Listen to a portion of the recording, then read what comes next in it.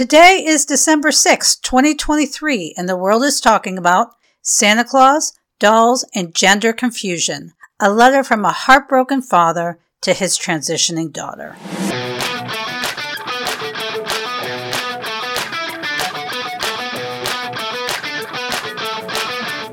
You're listening to What in the World? A look at current events through the lens of biblical truth with Amy Travis.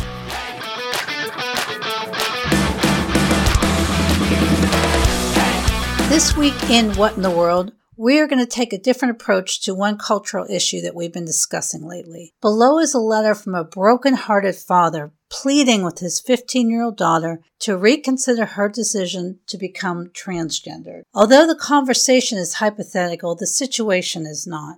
Every day, parents, pastors, and concerned friends and family members are having to address the painful reality of young men and women, sometimes mere children, making a life-altering decision with limited information.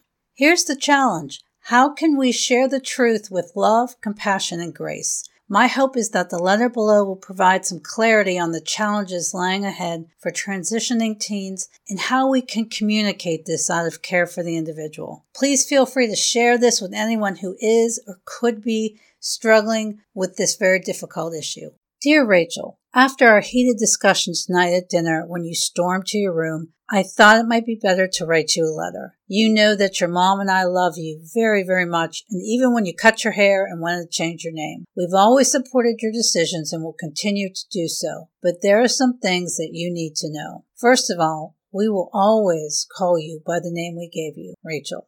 As much as you would like us to call you Robert now, we can't. When you were a child, we wouldn't even lie to you to say that Santa Claus was real. Why would we lie and pretend that you were really a man? That's not going to happen. I know you are angry and confused. Your counselor at school was telling you that you're a boy trapped in a girl's body and your only choice is to go through with this transition. But know this, that confusion, loneliness, and sadness will not get any better. It will only get worse. I hate to break it to you, but being a man isn't all that great at times. I see how your mom meets friends for shopping and dinner on a regular basis. She gets all giddy when she shows me the clothes she bought and tells me about how much fun they had. Men don't do that. I also hear your mom talking to your grandmother on the phone nearly every day. I talk to your grandfather, my dad, maybe once or twice a month about the weather or if the Steelers win. But that's about it. Mom brags to Mimi about you, your brother, and your sister. I've even heard her complaining to her mother about me not taking out the trash.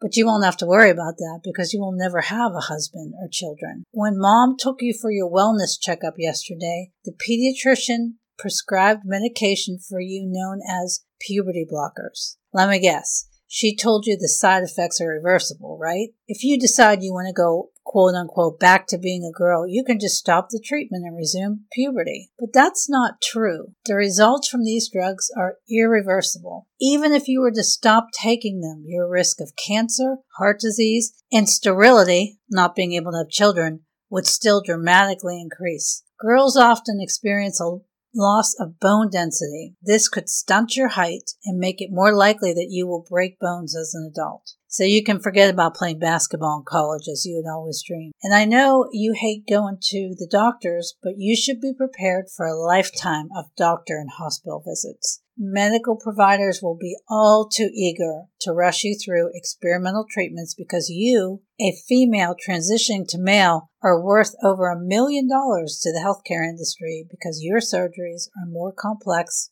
and expensive. Do you remember your Aunt Sally, my brother's wife? She had a double mastectomy a couple years ago because she had cancer. My sister went over to help her with basic tasks because she couldn't stand up, make her own bed, or even feed herself because the doctors had cut the muscles which allowed her to raise her arms. She eventually got back on her feet, though. It took her about 3 months, but she was able to drive once again. You will have to go through the same surgery, even though there's no disease in your body that needs to be removed. But you don't mind having to wait to get your driver's license, do you? On a practical note, what should Mom and I do with your doll collection? I know this has been your prized possession since you were a little girl, including the one that my mom brought you back from her trip to Spain a few years before she died. But since men don't play with dolls, should we donate them to Goodwill? Oh, and one last thing. I want you to be prepared that because of your compromised medical and psychological condition, you could become a target for predators. These are adults who will want to get close to you. They may even want to buy you gifts, but stay far away from them. They have only the worst intentions in mind.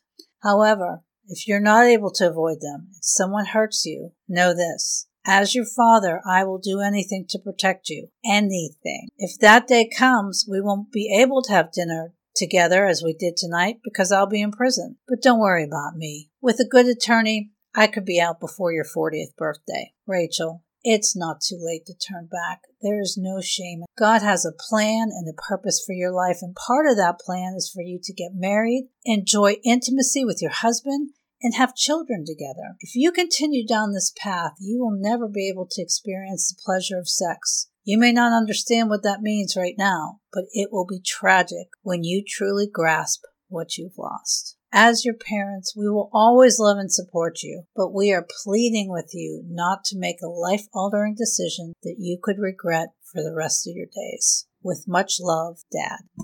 Thanks for listening, and remember to always pursue the truth. Your children and my children depend on it.